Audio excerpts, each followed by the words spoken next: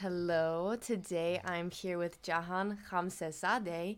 He completed his dissertation on psychedelics in the Philosophy, Cosmology, and Consciousness program at the California Institute of Integral Studies. So he is a PhD, and it is a legendary school for spiritual and psychedelic scholars. So that's very cool that you were able to go there.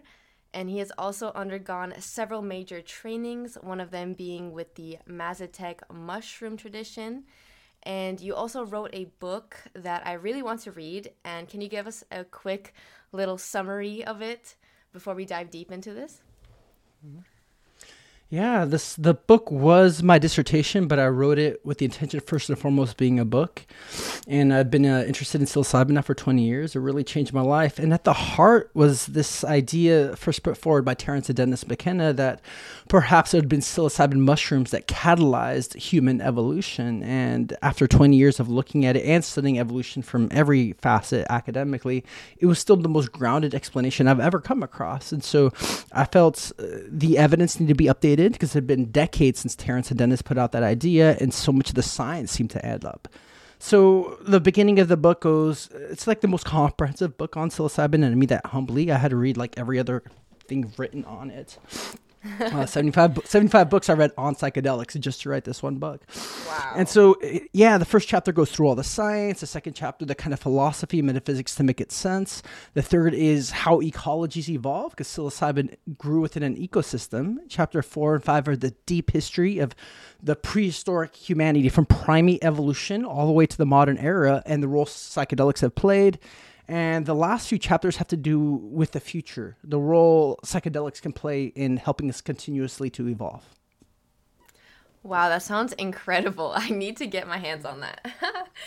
So I'm so glad we have your brains on the show today. And I wanted to start off with talking about the stoned ape theory, developed by Terence and Dennis McKenna.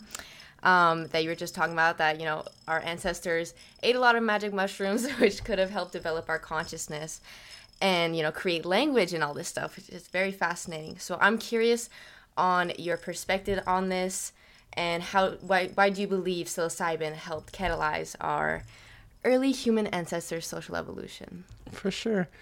There's so many layers to the explanation from this. And to be honest, in 20 years, I haven't found a single contradiction. Like, I've had to sit there and defend it. And so that's one of the things that have been so amazing. And at the premise, it's very simple, makes a lot of sense. And Terence and Dennis McKenna arrived to this because it's obvious there's an expansion of human consciousness compared to the rest of the animal kingdom. We can clearly see that. And their idea was that there's perhaps consciousness expanding compounds in the environment where we evolved. Super grounded explanation of how this would happen based on diets and chemicals and ecology. And as Paul Stamets, probably the world's best known mycologist, points out, the most common mushroom in the Africa savanna is the psilocybin variety, right? There's over 200 different species of psilocybin mushrooms found on every continent but Antarctica. And to really get to the root of this, of like, why do mushrooms help us evolve? We have to really see them in an evolutionary ecological context. And so there's three main kingdoms in the biology of life in terms of larger. There's the animal kingdom, plant kingdom, and fungi, and two other smaller kingdoms having to do with cellular life. And so fungi evolved about 2.5 billion years ago, the animal kingdom about 500 million. So it dwarfs us about 5 times over.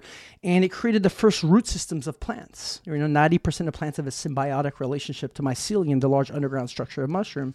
And so we've always been living on top of this living network and web that sends electrical impulses to all the plants in the environment, breaks down matter, turns it into food for the rest of the ecosystem.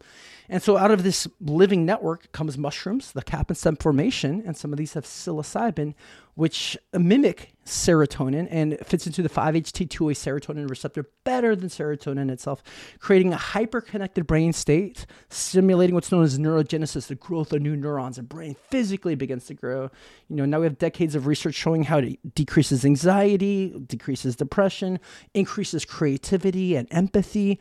65% of people in right setting have a mystical experience. So when we start putting these pieces together, we get the legitimate reason of how our brain developed, how religion started to come to play, the creation of language, the creation of art, society as a culture, it really starts to fit all these missing facets of how human beings actually, arose on this planet. Yeah, wow. That's awesome. And actually in my class today, I'm in a class called Plagues, Food, and People, and my professor started talking about psilocybin, perfect day. Yeah. And he asked this question, and it really made me just sit there and stare at the wall. I was like, I wish I knew this answer. But he said, why do you think psilocybin was, made in these fungi? Like, was it an accident? Was it on purpose? Like, what could have caused this to have such a relationship with this fungus? And I mean, like, animals do it as well. There's like, what, deers and stuff that like to eat magic mushrooms. Yeah. So, I mean, what do they gain from it? Like, there's a lot of stuff. It gets really deep in there, right? So, so how would is there any evidence for how mushrooms would have helped us like create, language or, develop us in these different ways? Mm-hmm. Yeah, I definitely want to take a shot of like why it developed in the ways it's helped us. As you pointed out, it's other animals eat it too. There's a good book by Giorgio Saramani, an Italian ethnobotanist, called Animals and Psychedelics, and he goes through a list of all the other animals that eat psychedelics. And there's this good work done by Ronald Kelly Seagal. He was a UCLA psychopharmacologist, a professor there for 20 years, and he wrote this book, Intoxication. Right. And during his decades in academia, he found that about 93% of the animal kingdom alters its consciousness chemically. It's so rampant, he calls it the fourth drive of evolution. So after the drive for sex and food and sleep, given an opportunity, animals will alter their consciousness. So we have this drive towards novelty and newness and changing states. And so what we're seeing is that this was a part of the natural process of the entire Earth's development, including animals. We've just been so estranged from wild animals and seeing what they do, and from the rest of nature and all the pharmacology that grows out of it, that we've been blind to this. So kind of just grounding it more and more of even why does this exist? Merlin Sheldrake, he's another mycologist. He wrote this book, Entangled Life, that came out about a couple years ago. Rupert Sheldrake's son, and he got his PhD working on mycology. He shows that psilocybin has evolved throughout the planet through a process called horizontal gene transfer, which is kind of a rare form in the way that psilocybin kept developing all over the planet, kind of spontaneously on its own. And the only reason organisms would do this is that it has some kind of evolutionary advantage. So it wasn't just through kind of regular routes of reproduction. And insight came from me reading this book by Richard Doyle, and also a professor, called Darwin's Pharmacy, Sex, Plants, and Evolution in the Noosphere. And he read thousands of trip reports, and he found out that the prime psychedelic insight people experience is that they realize they're part of a vast interconnected living system, and they should be termed ecodelics. So what we see now is that there's chemicals in the environment that give us ecological awareness, right? And so there's a lot of reasons for the ecology to do that. The more we're living in harmony with the environment, the more the harmony lasts and is more vibrant. Right. So it was Paul Stamets. He says, if you want to see the health of an ecosystem, you go to the mycelium and see how healthy it is, because it connects everything. Right. So mycelium can pretty much live forever if the host environment is healthy.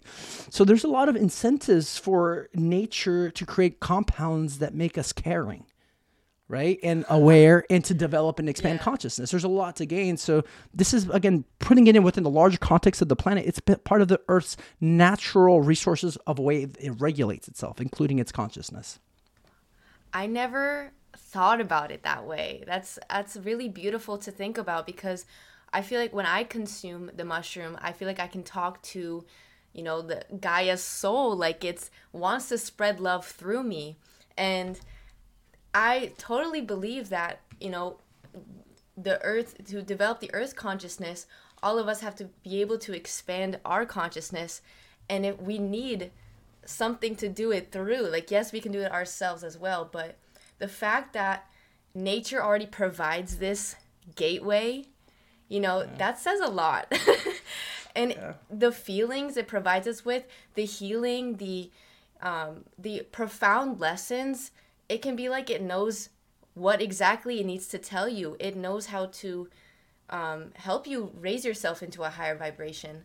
And that is honestly incredible. So we know that psilocybin helps us expand our consciousness. So we know the importance of that. But what about other fungi? What roles have they played and continue to play on our planet? Why are they so important? No, let's go do that. And I just want to circle back on something you said, because I think there's this idea, because we come from such an individualistic society, which has its beautiful parts for sure, the thinking that we can do this by ourselves. And I think, honestly, if we could have spiritually developed or created a more wise, enlightened society, it would have happened by now. Like, there's spiritual teachings out there, there's meditation, there's all this stuff. And the truth is, I don't think we can do it without nature. And there's a reason there's like thousands of different psychedelic compounds growing across nature, because it's the way nature communicates with us. And something Terence McKenna, the great kind of psychedelic philosopher, says, it's like we have to come to this point of humbleness to realize we can't do it by ourselves, that we're that interconnected. We depend on plants for all our food, right? Even if you eat other animals, they eat plants, right? We depend on plants for our oxygen, our sense of well-being. What if our intellect and our spirit depends on them too? Like, the whole structure is that interconnected. To do it by ourselves means like we're isolated from the rest of the structure, right? So I feel we've been off balance because we haven't been using these psychedelics to grow in almost every ecosystem. And as you're pointing out, there's so many different kinds of fungi. It's kind of circling back to what I just said about Paul Stam. It's a way that nature regulates itself is partly through this mycelial structure. It's these webs of life, and I can just focus on plants, fungi, and animals, were that interlinked, super independent. As he points out to, and had mentioned, 90% of plants have a symbiotic relationship to mycelium. They were the first root systems. That's how plants even have roots. First, there were mycelial structures, and they turn into roots. And 80% of plants would stop existing if mycelium stopped existing, right? So the entire biosphere, high-level organisms, including the animal kingdom, would die. So we're that dependent on fungi. And so fungi's evolved to treat so much of a host of things, including our immune systems, and as studies show, even with lion manes, memory and brain development. And I think, in terms of spirituality and creativity, definitely psilocybin. And so because mycelium largely lives underground, it goes unnoticed. So we're like really just beginning culturally to get interested in crack the code. And as Yuval Noah Harari points out in his best-selling book, Sapiens, there's a reason mushrooms didn't make it to the agricultural revolution where we started learning how to grow plants for food. He's like, mushrooms grow from spores. They're microscopic. So they eluded us completely. And it's only since the 1970s and 80s, thanks to Terence and Dennis McKenna, that wrote the first psilocybin mushroom growers guides, that we even have knowledge how to cultivate these mushrooms ourselves.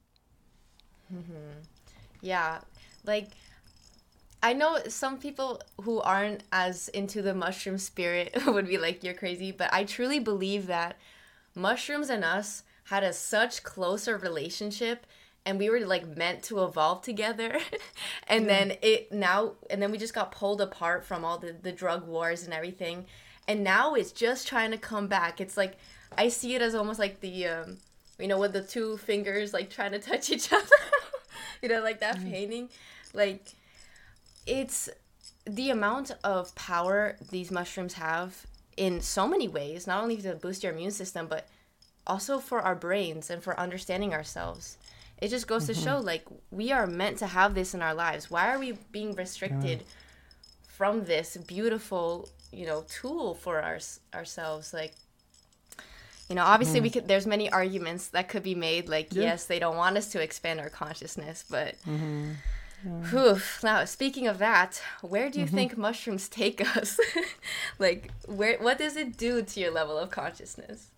I mean, there's so many layers to that. Maybe the quick answer is they take us to ourselves. If we really are that symbiotically intertwined, which I think we are, everything on the planet is, but specifically, I think this kind of chemical from this fungus and us, because I think it really did shape our consciousness and create us and give us these capacities we now have, then therefore this identity of actually being human is really intertwined with fungi, with this kind of fungus.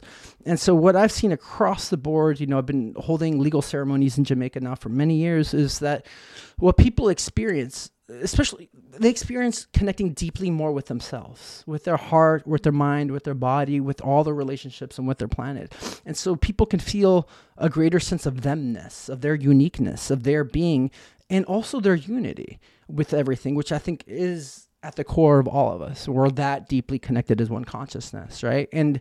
And all these things can seem like silly ideas. I was an atheist before I took mushrooms, right? Like it seemed like silly, but then you can have these direct experiences where it's so evident of the interconnectedness of everything, so they take us deeper to the core of this existence and mystery that we're always a part of.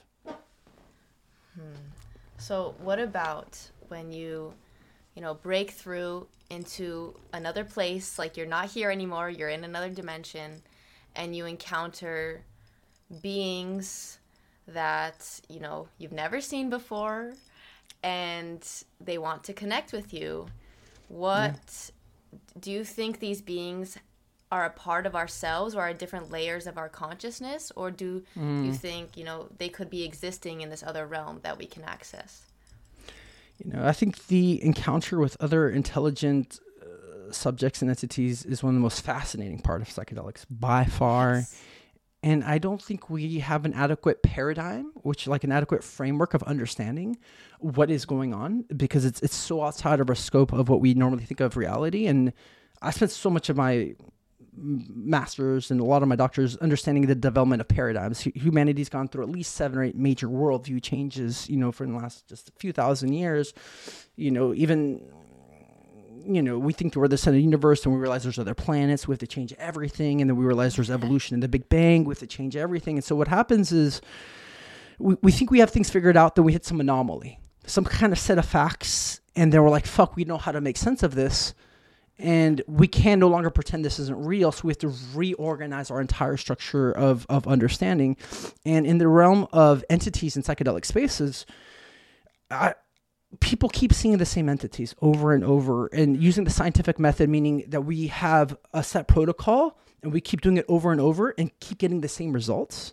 So I believe there's studies being done right now at the Imperial College of London on entities experiencing the DMT space. I mean, people keep doing it over and over, right?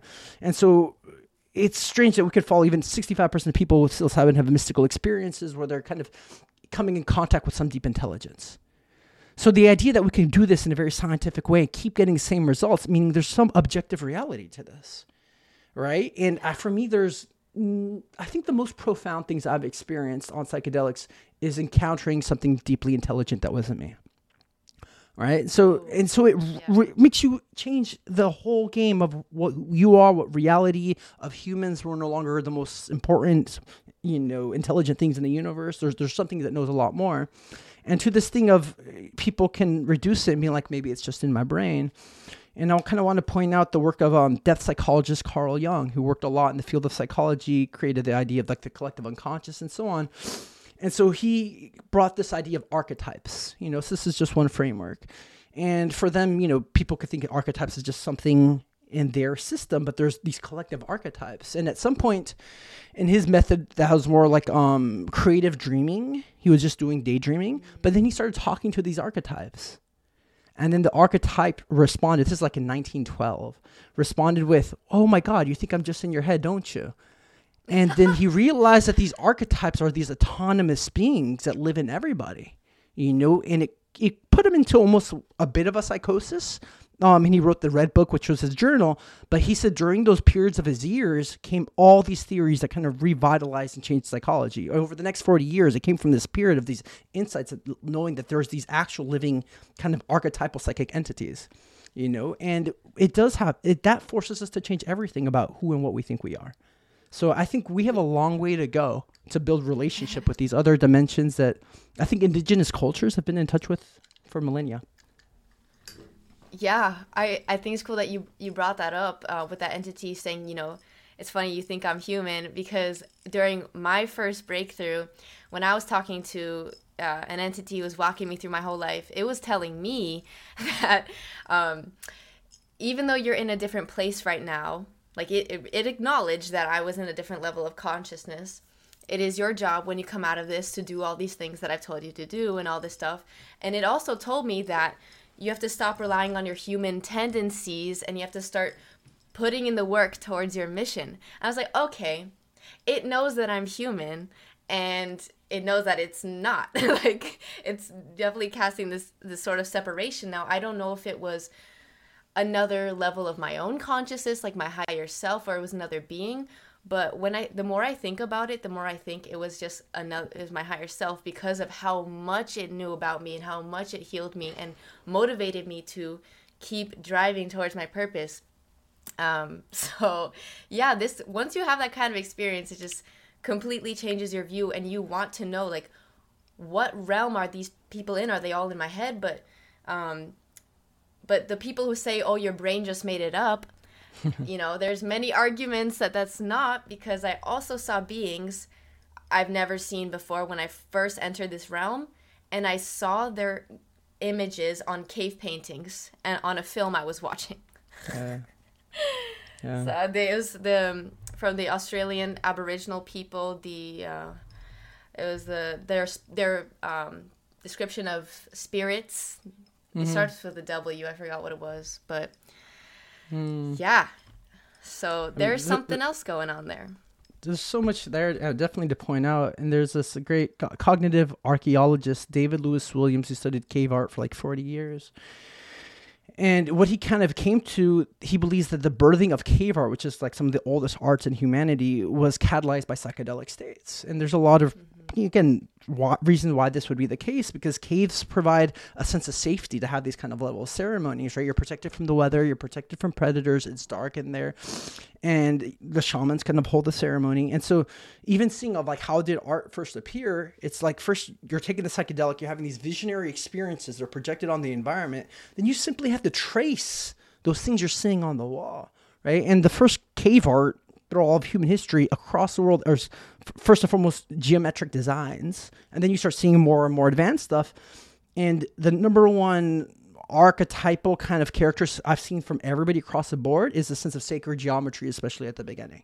You know, you can be any culture, any religion, it doesn't matter. You start seeing these mathematical, archetypal, geometric symbols that are universal. Geometry is going to be the same on every planet. So definitely, I think that there's that element of why maybe the cave art across the world is the same, but also we see the similarity when we take psychedelics.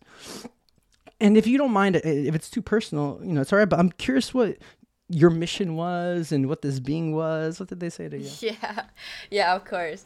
So the being that came to me, it had a mushroom head and two very familiar eyes and a humanoid body, and I was freaking out during this whole experience because I've never broken through, and I was just like, yo, but the second I looked into this entity's eyes, I just immediately felt calm and peaceful. I was like, this is the mushroom god, it got me, it's going to take care of me. And it, reached out his hand and said, let me show you. And it showed me my soul, showed me, it gave me a lot of confidence again for something I was struggling with, and it was showing me you're an eternal being, you deserve to have another powerful soul to love you, stuff like that. And then it was showing me all my dreams that I wanted. I was on a yacht at one point, and it was like, you deserve all of these things because you have come here for a good purpose. And it was saying that it was to heal people, and I don't know exactly how, in what form I'm to heal people, but it said a lot about awakening the consciousness. And it was showing me people on Earth and how they're very gray and numb, and they're pulled apart from who they truly are, and they need to get back to the powerful beings that they are. And it was telling me to awaken them and grow the shrooms and give people the shrooms. And it was just like, there's a whole god in there that's just wants more people to have access to mushrooms, because I swear it just wants to help people. And that's the feeling I've gotten every time I've had a ceremony with them. It's just a very beautiful connection I feel I have with the mushroom.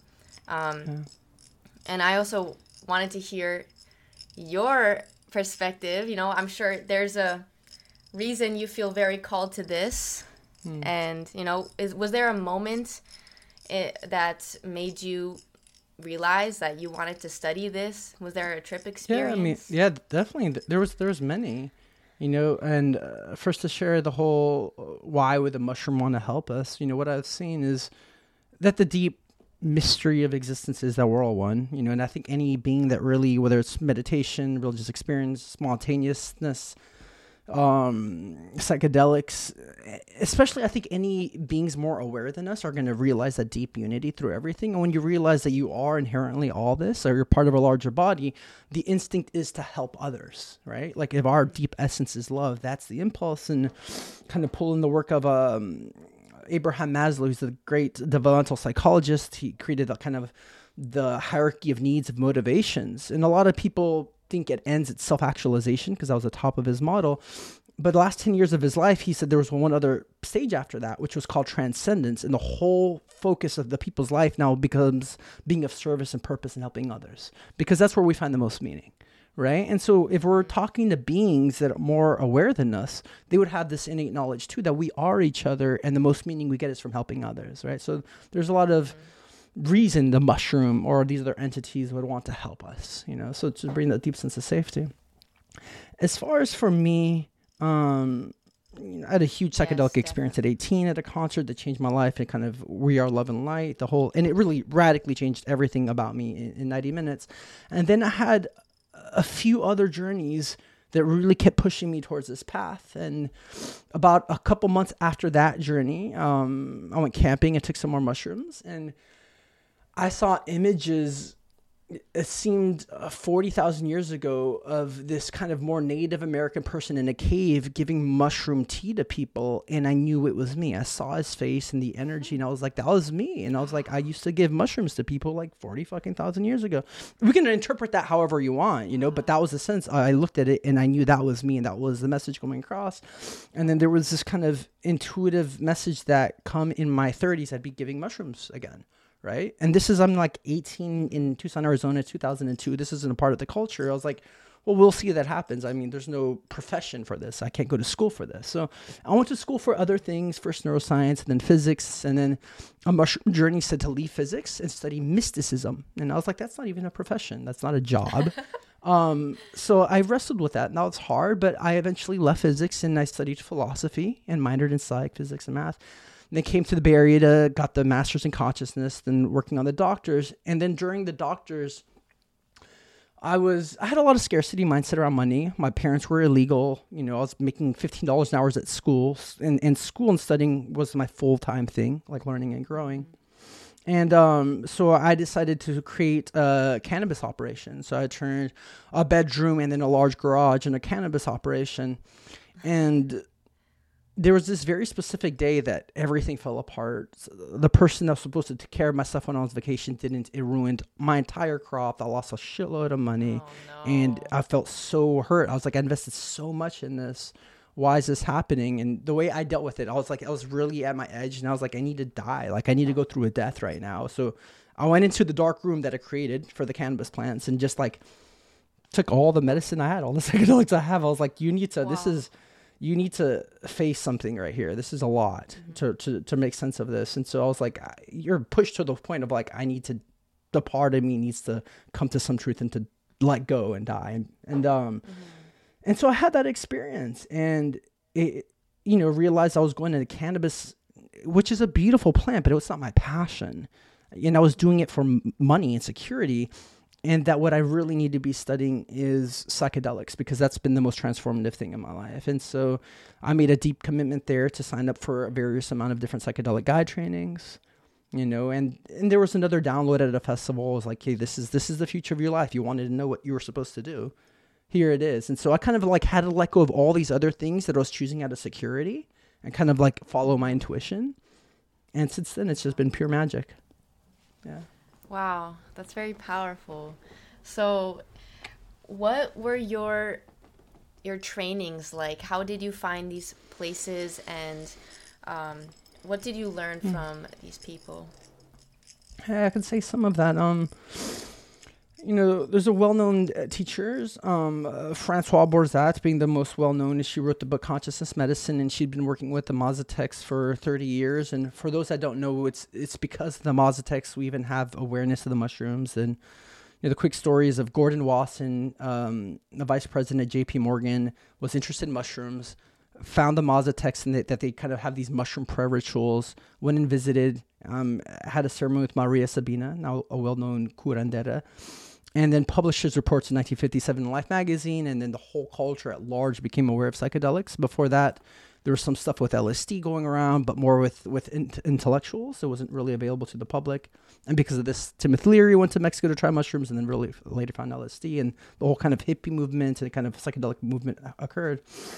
So I spent a few years training with her, went down there with them and kind of really learned a lot from their lineage. And because she was also really infused, not just with the kind of indigenous knowing, but Western psychotherapy, and so they also did a 2 years training in somatic psychotherapy called Hakomi.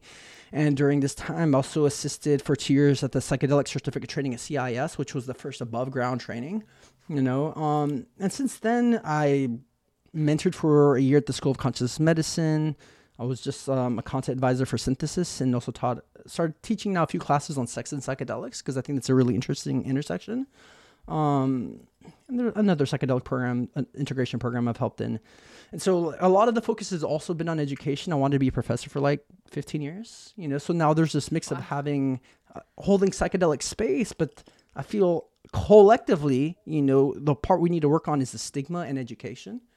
That's like the first step of introducing people to this whole realm, and because most people are scared because it's something so radically different than anything else on the planet. Definitely. And this is the part that I missed on my trip that was saying, what I'm doing now, even with this podcast, was actually helping my mission, because the first step is education and destigmatizing. And that's literally the most powerful thing, just spreading this education, because you just need to put that seed, just plant that little seed into people's minds and just open them up to what is possible. So that is awesome. And what is it like?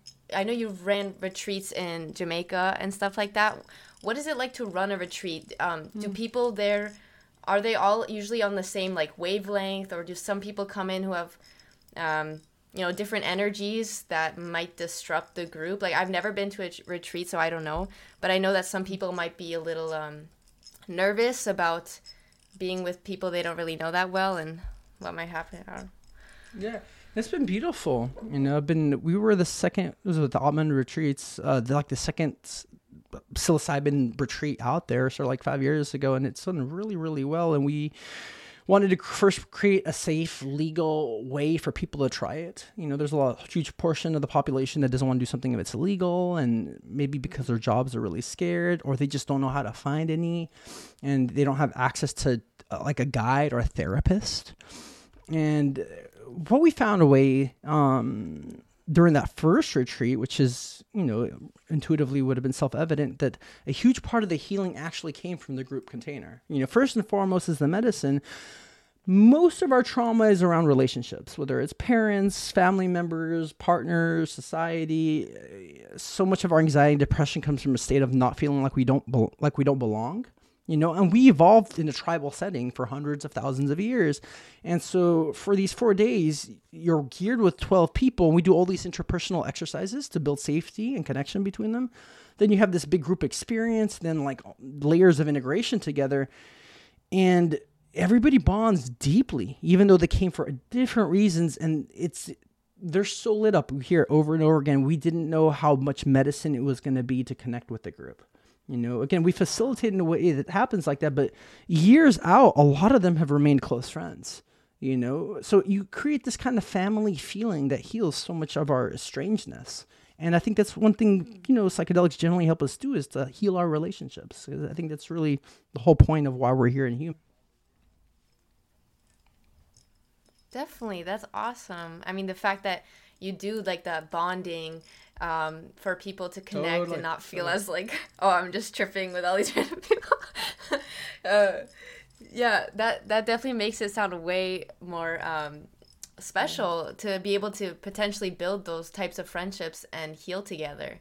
Because with that, how we've evolved, we love being in groups. We love feeling connected to people. So I never thought about how that can be much more healing than, maybe just doing it by yourself, especially if you're like beginner, you don't want to do and have the guidance and make sure you're going to be safe and all that. Totally. I'm in the process right now of setting up 3 more different retreats outside of that organization, because I just want to make it more accessible and kind of customize things and see what I've learned and do things in a new way, And so you kind of asked about the wavelength of people with high level of trauma. Like I deal with a lot of high level PTSD in my different levels of work. It's better to do a private sessions with 1-to-1.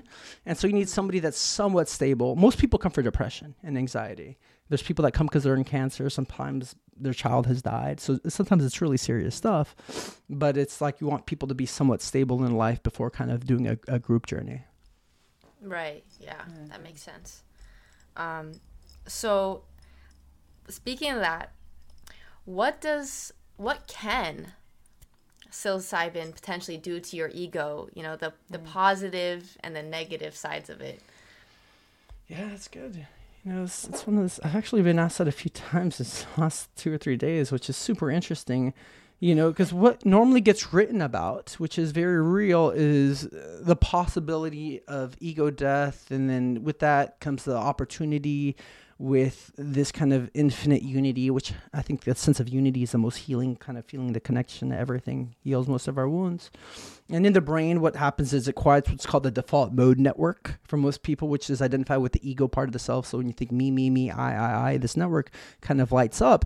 And it's overdeveloped with people that are anxiety or depression, because if you're constantly in pain, you're going to be self-absorbed, right? So that network quiets down, which it turns out that network acts as a repressive function for the rest of you, the rest of your being. So when that network quiets down, the whole brain hyperconnects. And then people experience kind of unity and more creativity and more empathy and so on.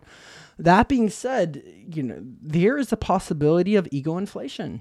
I've seen it. I've had it. I've seen other people have it, where you have this experience of oneness or connection of God, or you have a download of your mission. And then there's we're all special. I think that's a part of the deep truth of the universe. We're individual and we're all special, but we're all special, right? So in that sense, we're all equal. And what I've seen is some people, it's a little bit more towards the narcissistic trait where they're special and they're more special for everybody. And then that creates disconnection. Anytime you think you're better than somebody else, you're feeling disconnected from them, and it alienates people. And so there is that potential. And there's potential at times of mania. The positives are far more than the negatives, but I've seen people go through small manic states where, and I've had small episodes of this too, where you're like, oh my God, I figured out my life mission. I have to go do it right now. And it was, it's intense. You're really inspired, and it's like, yeah, maybe you saw a potential life mission, but you might have decades to carry it out.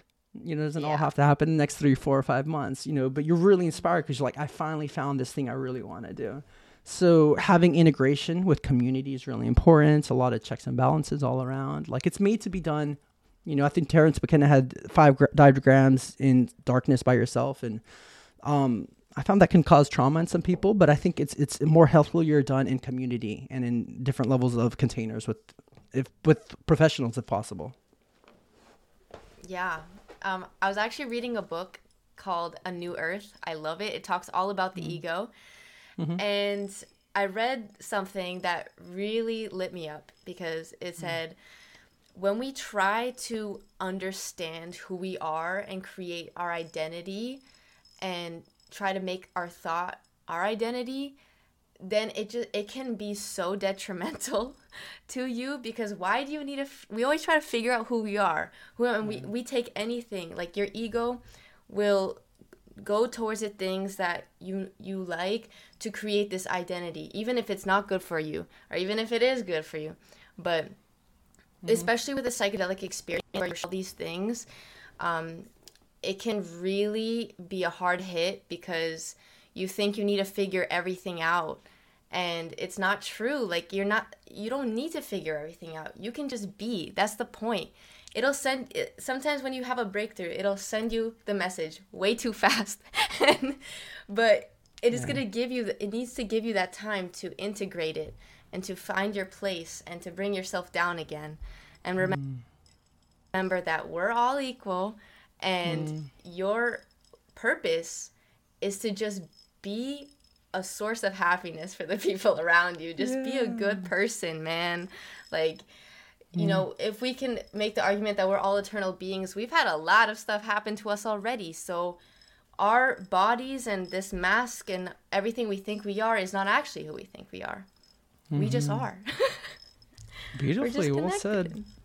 Yeah, there's like some quotes that come to mind. First, it's Terence McKenna, and he says, "The mystery of the universe is not a problem to be solved.